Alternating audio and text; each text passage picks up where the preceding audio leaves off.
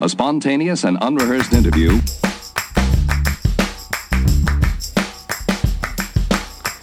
Welcome to episode 65 of Curiosityness.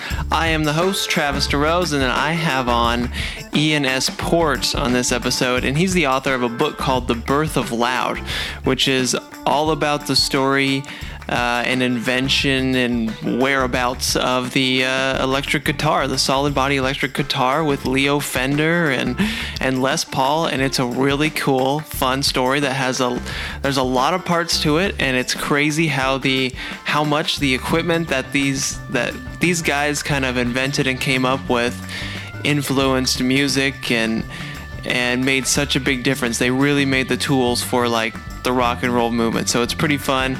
You can literally see once Leo Fender kind of invents the electric bass, we start to get a ton of bass in our music. So it's really cool.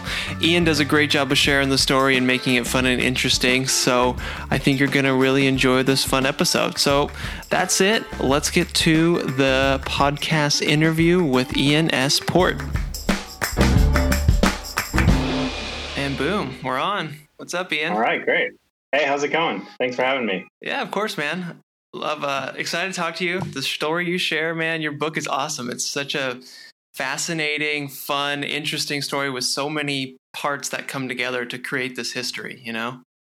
Cool. Yeah, that's great. Yeah, it's a big kind of wild story, and getting it all into one kind of somewhat neat narrative was definitely part of the challenge. Yeah, I can imagine. Because you cover, the kind of the invention of electrical guitars and everything like that through that whole scene. And then also how that influenced, musicians and artists, and how it's just so interesting how the equipment influenced all the music. Like you had to have the equipment first before rock and roll could really come along and stuff, as we kind of experienced it. Yeah, I think that's what people didn't necessarily realize that I wanted to show, was that, rock and roll was like actually working with tools that were already out there and already kind of available to be, to help drive music into the future. And certainly, obviously, the artists were a huge part of it, but they had to have those tools, and these guys who invented them were just wild and brilliant. Yeah.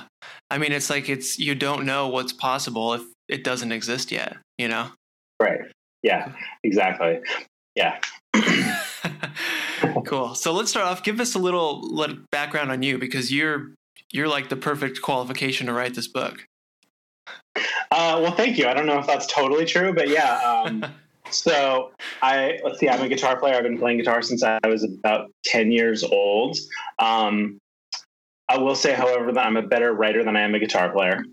Thank God. And I started writing about music when I was basically in high school and kept it up through college. After college, I was a newspaper reporter, and then I became a music critic and journalist at San Francisco Weekly for a good number of years. And, I was like covering concerts every night, interviewing musicians every day, and came to really understand how important musicians' tools were to them and how much those tools enabled them to kind of be creative in the way that they wanted to be creative. And, I knew the story of Fender a little bit but once I started really looking into it later on, I just got so fascinated by this idea that the guy who kind of developed the electric guitar as we know it couldn't even play. Yeah. Yeah. How did that come about? So that was what I really wanted to look into. Yeah, no, it's crazy. So was your official title, were you a music critic? Is that what you said? I was a music editor. So I was a mix of, a critic, a kind of journalist, reporter, and then just kind of managing a music section at a weekly newspaper. Okay. So, I mean, it seems like a dream job to go to, all these concerts and get to listen to all this stuff and review it. Was that the case, or was it like anything where there's, the drudgery involved too? It was both. I mean, it was definitely 100% a dream job. It was the most fun job I've ever had and kind of can ever imagine having. There's nothing like, when you're in your mid-20s, being able to just go to any concert you want at any night, go to any club, basically hang out with whoever you want. Like, it was super cool. It was also pretty difficult, from a practice point of view. Like journalism is going through this big upheaval, and it was hard to kind of figure out what we should be doing and to make local music coverage succeed on the web. And there were all kinds of challenges that did make it a little bit of a drudgery. But I mean, overall, can't complain. It was awesome. Right. No, that sounds cool. Sounds fun. Cool. Let's dive into the story. Well, first of all, what's cool too is reading this. Leo Fender was in Fullerton, and you talk about Placentia and stuff. I literally grew up in Placentia. That's where my childhood really? was. Yeah. Oh wow. Yeah, so it's cool. That's and I think really there's cool. I don't know if you've ever been there, but there's a small like Fender museum in downtown Fullerton. Yeah, definitely. I have been there. And actually one of the sort of Fender experts that I worked with to kind of get myself into the research was the curator there, Richard Smith, for a long time. Yeah. Sweet. Yeah. So it was cool to hear all that stuff mentioned in the story. But yeah, let's get into it. Should we just start with kind of the first electric guitars when they start to come around and what they're like? Sure. Yeah. At the beginning of this story, I think what people don't necessarily realize is that there were electric guitars back in like the mid 1930s and early 40s, but they were really different from how we think of them today. Like they were basically acoustic guitars with like a little bit of electric amplification added. And that was kind of how people thought about it. Like there was this big era in the first part of the 20th century where electricity came around and people were like, let's use electricity to solve all of our problems. And one of the problems they thought about solving was that this guitar, which is a really cool instrument, but was too quiet to be all that useful, could get louder. But they didn't think about like, how could we just completely reinvent the guitar? They were just like, all right, well, we'll make it a little louder. And the problem with what they did was that when you add just a little electric pickup onto an existing acoustic guitar, what happens when you turn it up too loud is it feeds back because the sound from the amplifier gets cycled in and gets picked up by the pickup in the electric guitar, reverberates around that acoustic body, and you get this crazy feedback. So you couldn't get very loud, and players like electric guitar players, especially, but all musicians, they always want to get louder, right? Mm-hmm. That's what that's where you go. You just go louder. Everyone wants to go louder. So,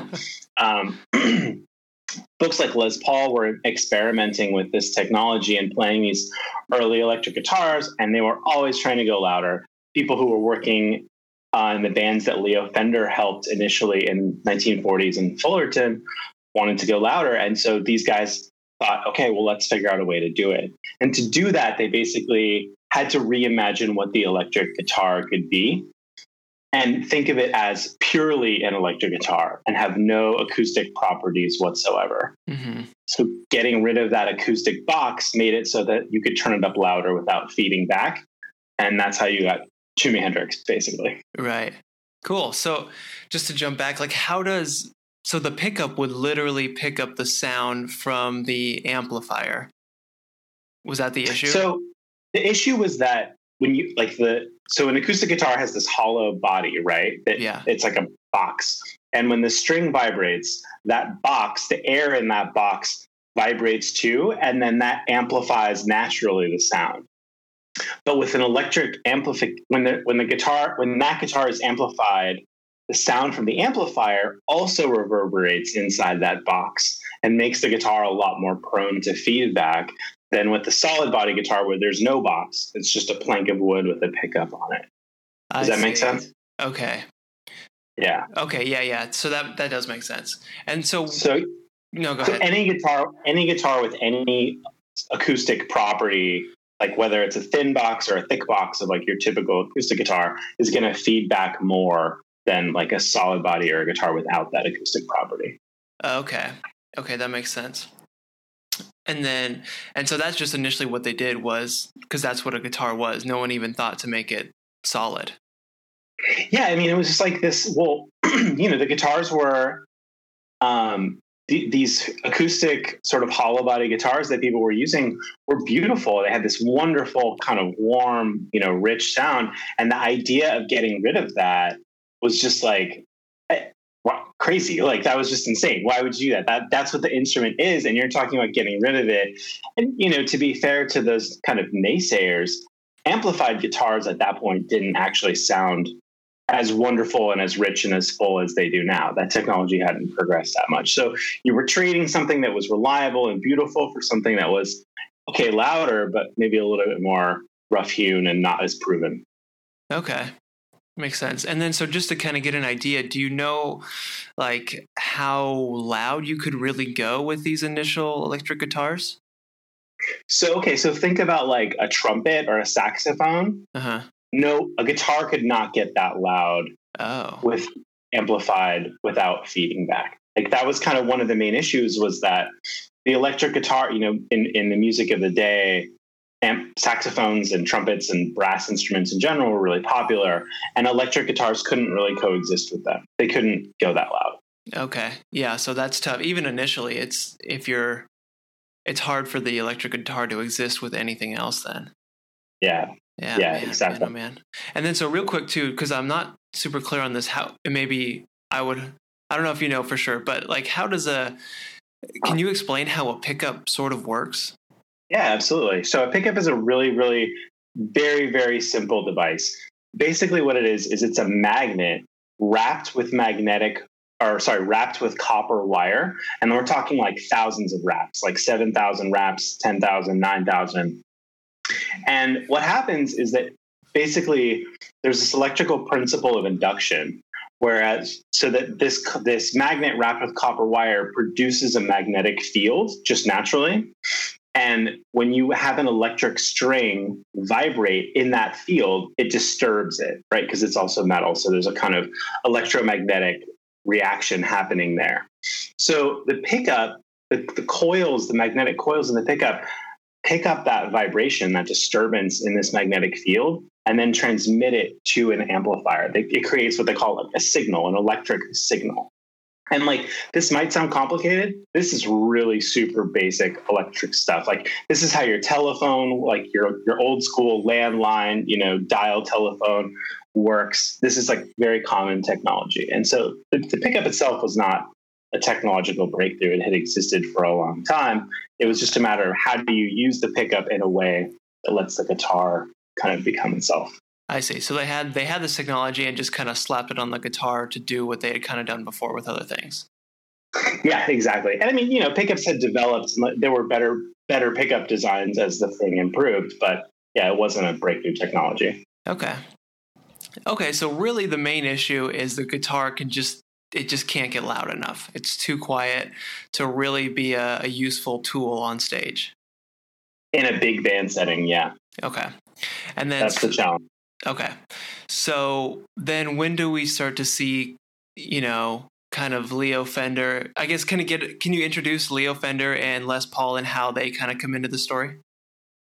Yeah, sure. So we have these two guys. They're super different. Leo Fender is a farm boy, you know, raised in rural Southern California. Back then there was like nothing out there in Fullerton where he was kind of was raised.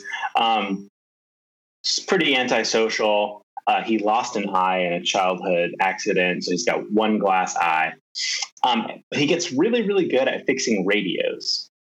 And radio was like the internet of the 1920s when Leo Fender was a kid. Like, you know, you had lived on a farm in the middle of nowhere. You couldn't really get any news. You didn't know what was going on. And then suddenly you got a radio and you're like listening to a live boxing match in New York City that's happening right then. You know, you're listening to like the great orchestras like play live on the radio on Saturday night. You're listening to the great. So it's like, oh, you're connected with the world. This was like the hot technology. And Leo Fender was a master of it. Mm-hmm. So he starts fixing radios. Eventually he runs a radio shop, a radio repair shop. And, you know, musicians around there have their primitive electric guitars and amplifiers. They bring them to him to fix them. He starts building better amplifiers. And then eventually he starts this little company and building amplifiers and steel guitars. And the folks there are like, hey, why don't you build a regular guitar too? And he does. And after much sort of tribulation and difficulty, we get the first Fender solid body electric guitar, the Fender Telecaster. Right. Yeah, it's so cool how he wasn't. I think this is like the fact that it kind of blows everyone's mind is that Leo Fender wasn't even a guitar player. Right. That's the shocking thing. Like, he was great at doing amplifiers. He was great at doing radios. guy could not play music, couldn't play an instrument at all. He tried saxophone, he tried piano. It just didn't take with him. It wasn't how his mind worked or whatever. Yeah. But he loved guitar. That's what's so funny too. He really loved it. Right. No, it's so cool. And he would literally just talk to musicians. They would tell him what they wanted and he would work on it and try to get it for them. So it worked in that sense where he had the pulse on what musicians wanted so he could build it. Exactly. Like he would build something like in his workshop and he would drag it off the table and take it to like a honky tonk or like a bar that night and bring it up to some musician and be like, hey man, try this, like plug this in, see what you think about it. And they'd be like, oh damn, that's a good one, Leo, and like, then one thing would lead to another. And people started buying his amplifiers. There was this huge country music scene in Los Angeles at the time. And the country music guys wanted to be louder. They wanted to be flashier. And they saw this Fender stuff and they were like, damn, that's pretty cool. And it sounds really loud and, sounds good. So they adopted it. Mm-hmm. And then, so this is happening in the 40s time frame? Yeah. So Leo Fender started his company in 1946. His first sort of solid body electric guitar prototype was out in 48. And then the Fender Telecaster really didn't hit until about 1951. Okay. Yeah, and he had a tough time going. So can you kind of take us through like his evolution and like prototypes that he came up with? Yeah, so one of the important things about this story is that it's not just Fender and Les Paul. There was another guy, there were other people, and one of them was this guy, Paul Bigsby, who was another kind of brilliant craftsman, tinkerer, musician guy hanging out in LA.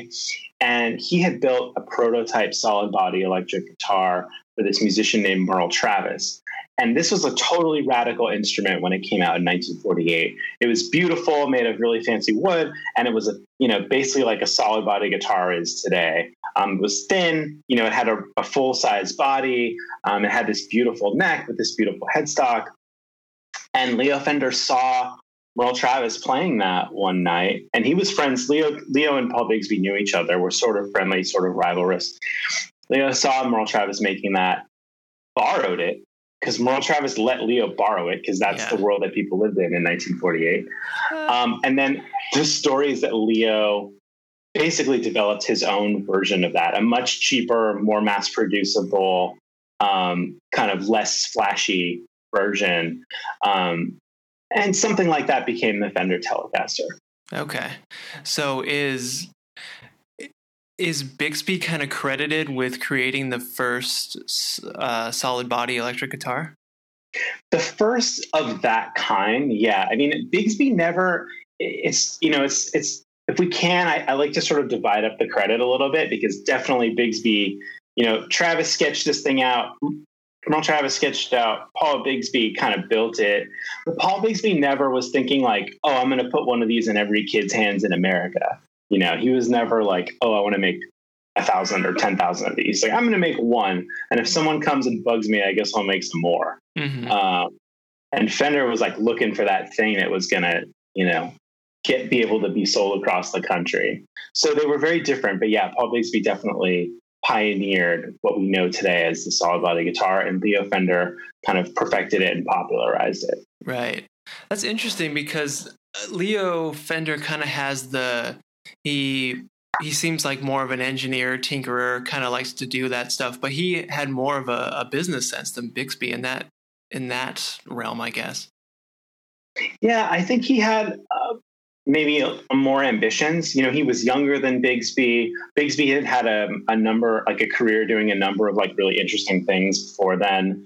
And Leo had partnered with a businessman who was distributing his amplifiers across the country. And they were trying to get his line of amplifiers everywhere, Texas and Florida and New York and Oklahoma. And so they had this line of products, and so they wanted to build that line of products, and adding an electric guitar to it just, obviously made a lot of sense. Mm-hmm. Man. Okay, so Leo Fender sort of was kind of improving on the existing technology of the kind of hollow body wood electric guitar, and just made it better and better, and it was good for musicians, and it was able to get louder and stuff. But then it's really, once he saw the guitar from that Bixby created that he's like, oh, well, let's do this solid body thing here. Is that right? Yeah, that's pretty right. We should say too that Leo was building what they call steel guitars, which are important. That was a big country music instrument. And if you've seen like a country guy play a flat guitar with like a metal slide, yeah, Fender was building those at the very beginning. And so those designs really informed a lot of what they ended up building for their standard guitars in terms of the look and the sound and that kind of thing, and the technology. They borrowed a lot of technology from their own steel guitars for those. Okay, I see. Cool. And then so let's jump to Les Paul. How does he fit into this? Sure. So, if Leo Fender is quiet and introverted, Les Paul is wild and charming and outgoing. He was born in Wisconsin. He's like 5 years younger than Leo Fender, 6 years younger than Leo Fender. He's basically the class clown and the kind of like center of attention from the moment he, arrives on the planet. His mother worships him. He's like learning harmonica from workmen on the street when he's 8 years old. And he's just like basically this brilliant entertainer, musician. He quits high school early to go become a professional guitar player, getting like a lot of money at the height of the Depression, or not the height, at the beginning of the Depression. And he's just like, he's a freaking star. He's like a guy who kind of creates his own reality in this amazing way. And, he tells a lot of tall tales and kind of like fibs his way into situations. But he's just kind of this magnetic personality. So he's bounced around and he's been playing in these fancy radio orchestras in New York. During World War II, he came out to California. He started playing with Bing Crosby, who was this huge popular jazz singer, like one of the most popular singers of the 20th century. And the whole time, Les is like really frustrated with his electric guitars because he wants them to be louder and kind of more expressive than they are. And Les is a person who takes matters into his own hands, right? He's tirelessly energetic. He stays up for 2 or 3 days at a time without sleep, tinkering and playing music and recording and doing whatever, God knows whatever else. So in the 40s, Les had built himself in 1940, this prototype electric guitar called the Log, which was basically just like a plank of wood, like a box of wood with a pickup on it and a guitar neck. So kind of just like the essence of what an electric guitar would become. And, he built this thing because he thought it would solve his problems, right? It would be louder, it would sustain better, it would be cooler and more expressive. Mm-hmm. He took it to Gibson, this big fancy American guitar company, and tried to get them to produce it. And they were like, yeah, right, dude. Like, this thing looks like junk. Like, we're not making this. Mm-hmm. But Les kind of sensed that he was maybe on the right path with this whole idea of a solid body guitar. So years later, he ends up in LA. And he's kind of in the same circle with Fender and Bixby and these country musicians. And in LA, Les Paul has a garage studio in his backyard, which is a thing that almost no one had basically then. And so his house becomes a magnet for people like Bixby, people like Fender, and the musicians that they worked with. And basically they all sit around and talk about how to improve the technology of the electric guitar. And how things should develop. Les Paul isn't like quite as brilliant an engineer as Fender is, but he's a player and he's something of an engineer. Mm-hmm. And he's also on stage every night, performing. So a lot of different things happen, but eventually Les Paul becomes this huge pop star with his wife, Mary Ford. It's another amazing story there. And kind of after Fender has released its Telecaster, despite the kind of consternation of the music industry, the instrument industry, of this crazy plank guitar, Gibson finally comes back to Les Paul and says, hey, we want to make something like this. Can we put your name on it?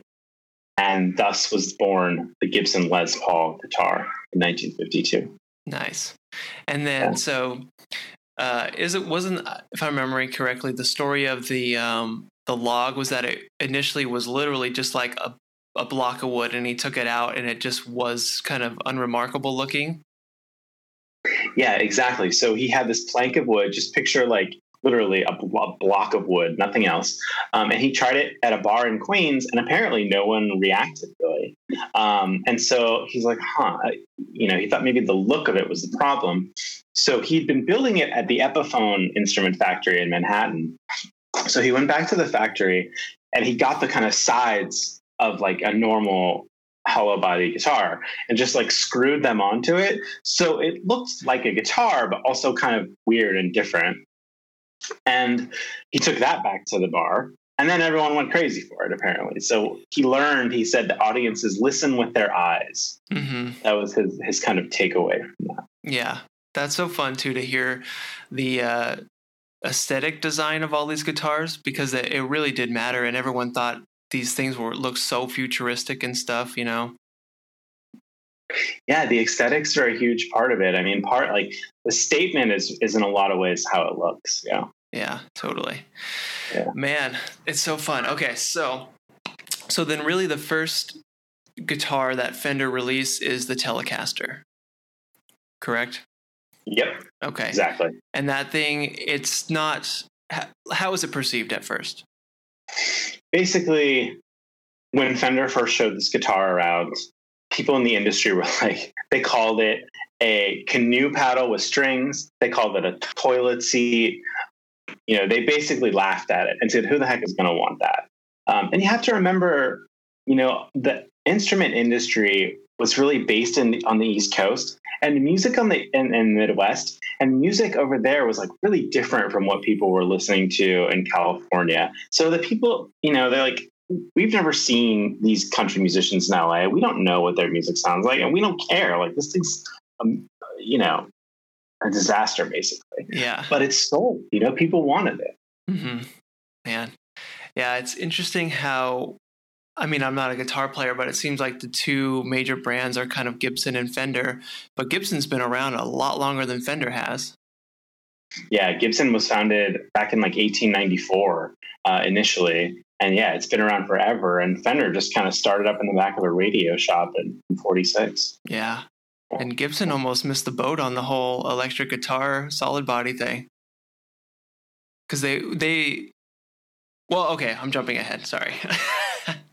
So the Fender does the Telecaster, then the Stratocaster comes out. How far after that? So Fender puts out the Telecaster, then Gibson puts out the Les Paul to compete with the Telecaster, and then Fender is like, oh no, like the huge American high quality guitar company is competing with us. Let's come up with something better. So 2 years later, after a lot of R&D and some serious struggles, they put out the Fender Stratocaster, which is probably Fender's most famous electric guitar. Mm-hmm. That's the one with the two horns and the very curvy body. You've seen it in the hands of Eric Clapton and Jimi Hendrix, Jeff Beck, and just like really countless other people. And that's kind of Fender's masterpiece, because it solves all these things that were wrong with the not wrong, but there were players had complained about some things with the Telecaster, that it was like uncomfortable to play because of the shape of its body, and that you couldn't tune it precisely enough, and there were a couple other things. And the Stratocaster was like kind of a perfect electric guitar. Yeah, it was like literally like very thin on the edges and stuff, so it contoured your body and was comfortable, right?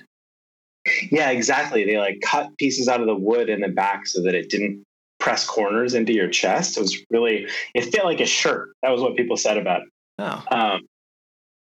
And it had 3 pickups, which was like a lot of pickups instead of 1 or 2.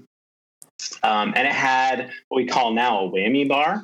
Yep. So you could like make the strings all change pitch together, like give the music kind of a shimmery effect, or like a dive bomb like Jimi Hendrix would do. Mm-hmm.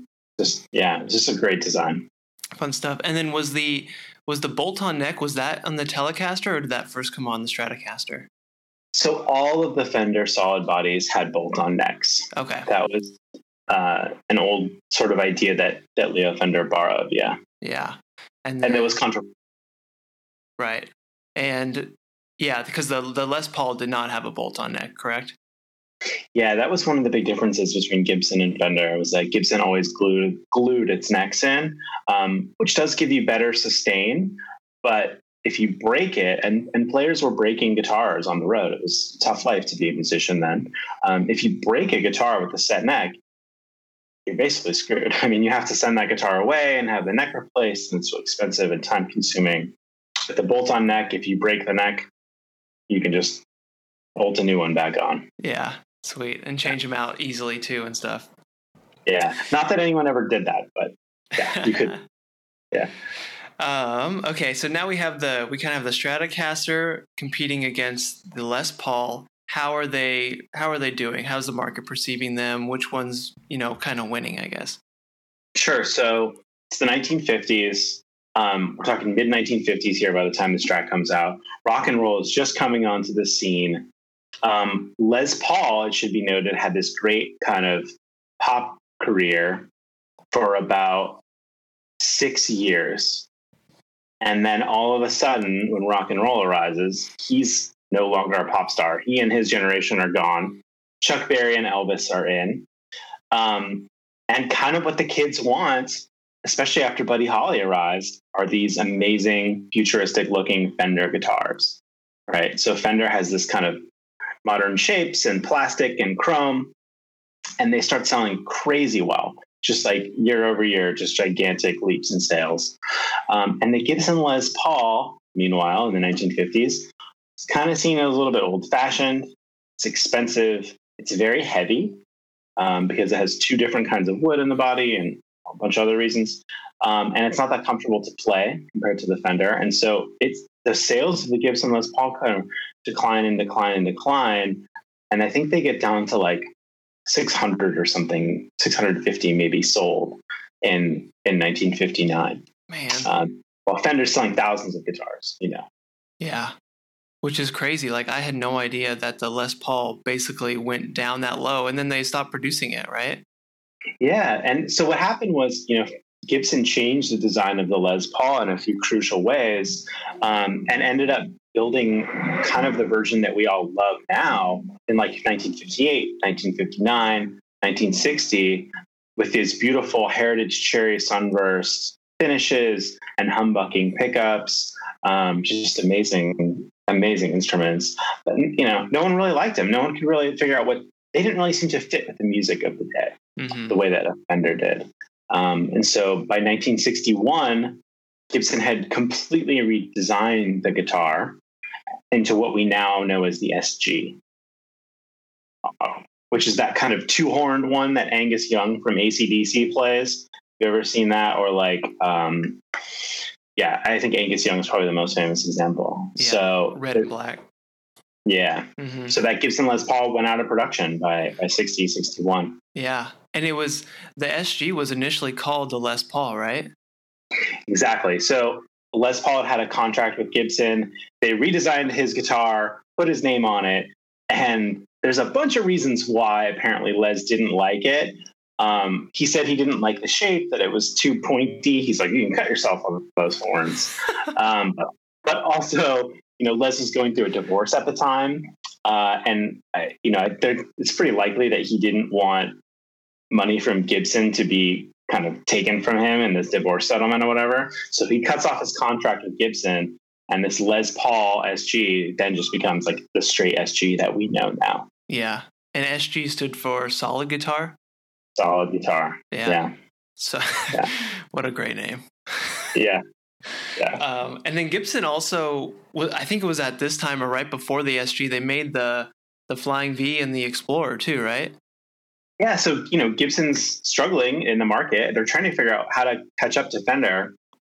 And they end up coming up with these crazy body shapes. So like, all right, well, if we're too old fashioned, let's go totally the other way, right? Let's go totally new fashion.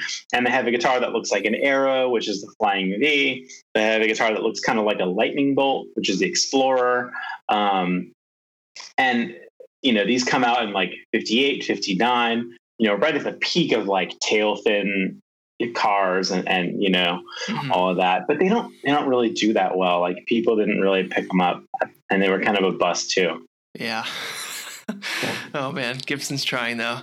So what were kind of the like tone differences and audible differences between the Les Paul and the Stratocaster at this time?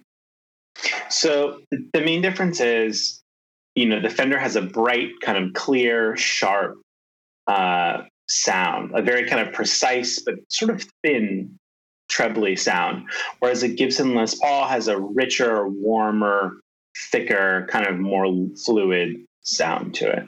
Okay. And then who were the bands and people that were kind of grasping onto the Strat famously? So, starting in the mid 50s, we've got like Buddy Holly. We've got Gene Vincent, who's another great early rock and roller. Elvis's band is playing Fender basses by this point.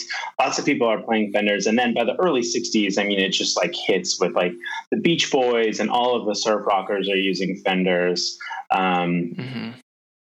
Pretty much like anywhere you're seeing a solid body guitar in the very early 60s, there's just a really, really high likelihood that it's going to be a Fender. Yeah. Yeah. With surf rock and everything. It was fun, reading your book to go back and, if you got Apple Music or Spotify, to go through and just look up the songs that you talk about, because you can really hear the evolution of it. It's fun. Yeah, and I should say there's a playlist I built on Spotify that you can get to. It's called the Birth of Loud playlist, and if you search for it, it should come up. And it's got all the songs mentioned in the book, plus a few others, so you can just like work your way right through it. Sweet. Awesome. Yeah, 'cause that's such an important part. You got to listen to it, Yeah, you got to hear it. Yeah. Okay, so we have this going on. Gibson is basically like done. They're struggling.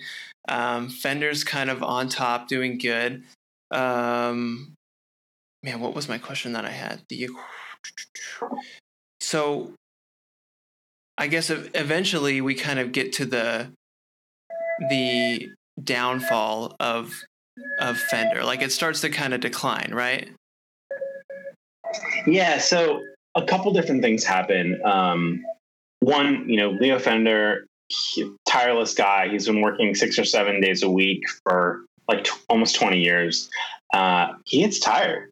He's kind of starting to burn out. He's getting health issues.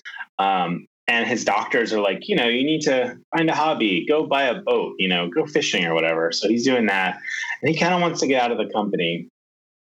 And so he's talking to his sales guy, like the person who manages the entire sales and marketing part of the Fender project, which is this guy named Don Randall.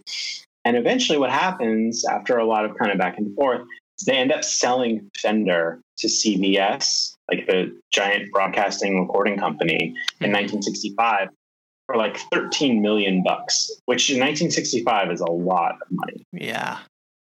CBS had just bought the New York Yankees for that much, like a year or two earlier. And there were a lot of jokes in the press about guitars with the Yankees. And after that, you really start to see Fender kind of decline a little bit in terms of quality. CBS kind of came in and were like, oh, we've got guys with PhDs and cost analysis, and we're just going to, really, make this kind of scientific. And they ended up cutting corners, and the quality kind of declined and whatnot. Yeah, and they kind of saw Leo as like not really critical to the operation of Fender too. Yeah, amazingly, so CBS did this sort of elaborate study of Fender before they bought it for all that money, and they had an analysis of Leo, and they're like, well, this guy's never been to college. He doesn't really seem that enthusiastic about the future. He kind of wants to just keep doing what he's doing. He doesn't really seem that important. We're sure we can come up with like equally good instruments on our own. And of course, how many great instruments did CBS come up with when it ran Fender? Like zero. Yeah. Absolute zero. So yeah, they kind of underestimated them. Well, that's like the cool and crazy thing is I hopped on the Fender website yesterday, and they're still selling the Telecaster, the Stratocaster, the Jaguar. Like it's all the same instruments that Leo started off with. Yeah, it's a funny thing in that the huge part of the electric guitar community as a whole is still very much focused around those instruments that were like pretty much perfected in the 50s and 60s. Yeah. Yeah. And Fender too. Yeah. But Fender's, they've done some innovations in the past, like past few years too. Oh yeah. Yeah. They're working on all kinds of different kind of crazy, and not crazy, I don't mean to be derogatory, but like they have a new instrument that's like a semi-acoustic electric it has like the ability to conjure all kinds of acoustic and electric tones in like one instrument and things like that, pretty radical and adventurous. Interesting. That's cool. Yeah. I'm gonna check some of that stuff out. Yeah.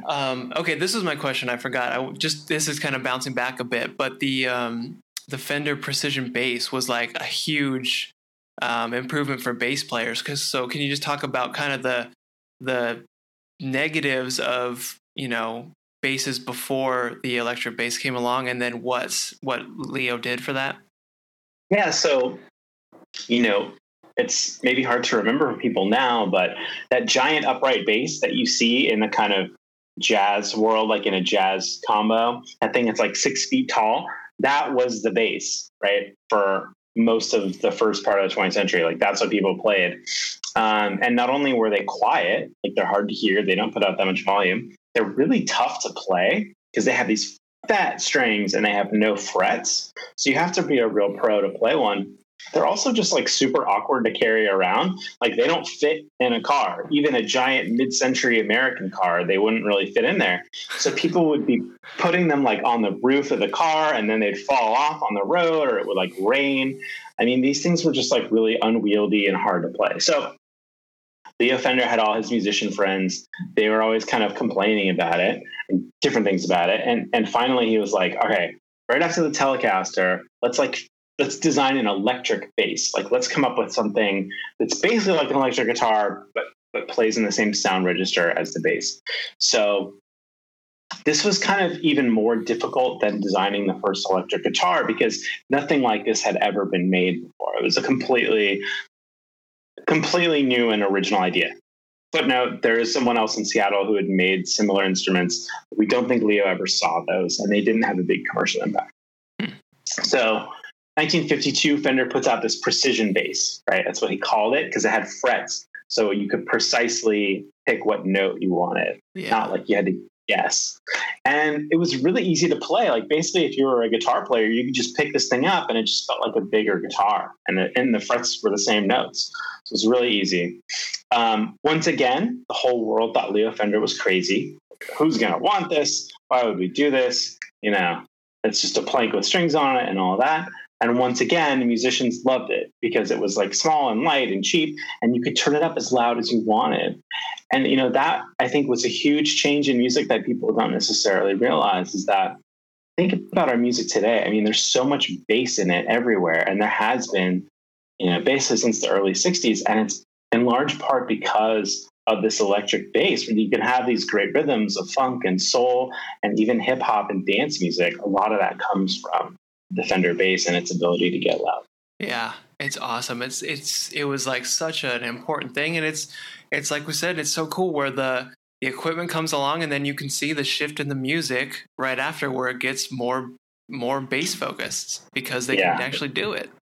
Yeah, exactly. And, people come up, like players arise and switch to this instrument, and they find these whole new kind of worlds of styles that they can play in, whole new rhythms they can put together, and it just drives musical development forward. Yeah, it's awesome.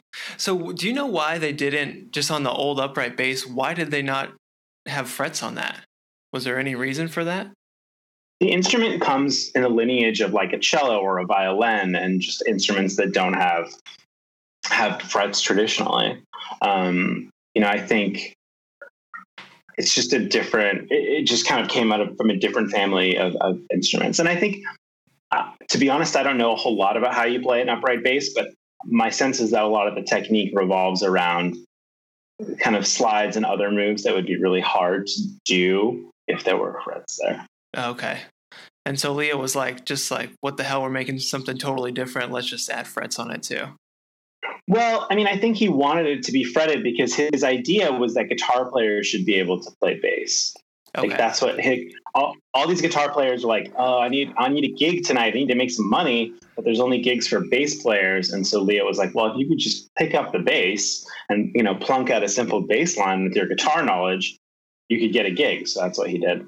Man, so cool. Leo, yeah. I love Leo. I would have loved to meet him. He's awesome. And he talked about the way he would, someone would ask him a question and he would just think about it for 20 minutes and then give you an answer on it, Yeah, totally. He was a different sort of guy. Yeah.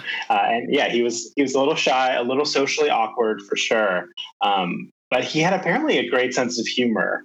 It just, you had to be on his level to kind of get it, I think. Yeah, I can imagine. I can imagine he would come off as he just wouldn't come off right if he didn't know him well or understand who he was. So now can we hit on kind of I'm not sure exactly what time frame this is, but the Les Paul kind of has a resurgence, right? Yeah, exactly. So a couple things happen in the mid 60s to kind of dent Fender's sheen. First of all, CBS buys it. Secondly, the Beatles come along, and the Beatles are playing Rickenbacker guitars, which is totally a different. Rickenbacker's a really old company from actually right down the street from where Fender was started. And all of a sudden people want Rickenbackers. And then another couple of things happen, actually in London is really where this happened. Keith Richards from the Rolling Stones digs out what's kind of in the mid 60s, a vintage guitar. It's an old original Gibson Les Paul, starts playing it. And of course the other rockers in the kind of London scene see it and are like, oh, that's kind of cool. One of them is this guy, Eric Clapton. So Eric Clapton has basically been a hotshot guitarist since he was like, maybe since he was a total kid, but 16 or 17 or 18, he's been on the London scene playing in different blues bands. He's already kind of got this reputation as being an amazing player. And in a used shop one day in London, he gets this old Gibson Les Paul, I believe a 1960 Les Paul, which is one of the finest years of those originals. And he plays it on this record with John Mayall, the Blues Breakers. Sometimes it's hard to kind of, I think outsiders don't really realize, can you really pin it all on this one record? And you kind of can, right? Because first of all, everyone saw Eric Clapton playing this guitar with that band in London. And by everyone, I mean Jimmy Page of Led Zeppelin, Robert Fripp of King Crimson, all of these people. So he was the guy in London. He was playing this guitar. They heard the sound. And then the record comes out in the UK and in the US. And it's this amazing, perfect blues record, but some of the most incredible blues guitar playing ever caught on record. Certainly by a white guy, right? Certainly. It's just amazing. So Clapton's kind of discovery of this guitar, plus Keith Richards, plus soon Jimmy Page, really just completely drive the Les Paul back into popularity. Because the new hot sound is this kind of heavy, molten blues rock music that they're all playing. And this guitar really seems like the perfect instrument for it. And I should mention too, Mike Bloomfield, who's an American guitarist who's played with Dylan, who's played with a bunch of other people. He's also using the Les Paul at that point too. So what happens in the mid 60s or late 60s is everyone wants a Gibson Les Paul, and they're hard to find because Gibson doesn't make them anymore. And there were only a few hundred made every year back when Gibson did make them. Mm-hmm. So why did Eric Clapton pick out the Les Paul in the first place? Was it because it kind of suited itself better to this new sound they were trying to get? It's funny. It was kind of an accident. He had been trying to he wanted a Les Paul, but he wanted one of the early Les Pauls, the gold top and the single coil pickups, because he was obsessed with this American blues man named Freddie King. And Freddie King played a Gibson Les Paul on an old Les Paul on one of his great albums. Clapton wanted that, but he couldn't find it. And he went to the store in London. All he could find was this later Les Paul from 1960 with the clear finish and the humbucking pickups, which is a major advance of the Les Paul. So he got that instead. And he also, this is a very important part of the story, had an early Marshall amplifier. And so Clapton took his Gibson Les Paul, he turned up his Marshall amplifier all the way. And with that, he got kind of what we now think of as the quintessential rock and roll guitar sound of a Les Paul and a Marshall. And people heard it and just that's it. That's the sound. We're doing it. That's it now. Yeah. Man, crazy. And then this kind of leads to people feeling that, Fenders are kind of out of style now. They're like these bright old colors. They look like, cars from the 50s and stuff. They're just not cool anymore, right?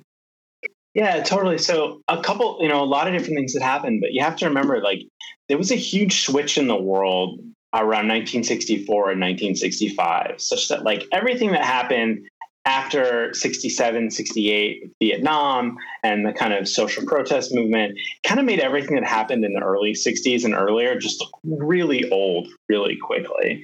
And Fender had been part of that, right? Fender was Buddy Holly. It was the Surf Rockers. It was like the kind of early Beach Boys. And people just looked at it and they're like, that's just old hat. That's just out of style. And they're thin. They can't really get that really huge, heavy, distorted sound that people wanted in the late 60s. Mm-hmm. Right. And then, okay, can you tell me about, because the story was so fun with about Jimi Hendrix and then kind of how he kind of got found by, I think it was Keith Richards' girlfriend at the time? Yeah. So Hendrix has been basically a sideman on the road, struggling in the kind of black music live circuit in America for I think it was like probably 4 or 5 years. He finally landed in New York. He's basically penniless. He's like sleeping in flop houses around the street, like eating every couple of days. He doesn't own his own guitar.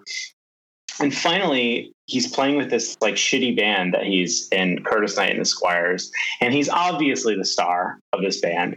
And one night, this woman in the audience named Linda Keith sees him playing and is just kind of blown away. Like, he's just this amazing. I mean, Hendrix was just this kind of incredible physical presence, but then to hear him play and to see the kind of power that he had on stage, she calls him over to her table and starts talking to him. And it turns out that Linda Keith is Keith Richards' girlfriend, right? So she's like, I forget exactly, but maybe like a 19 or 20-year-old model from London. She's hanging out in New York at the time.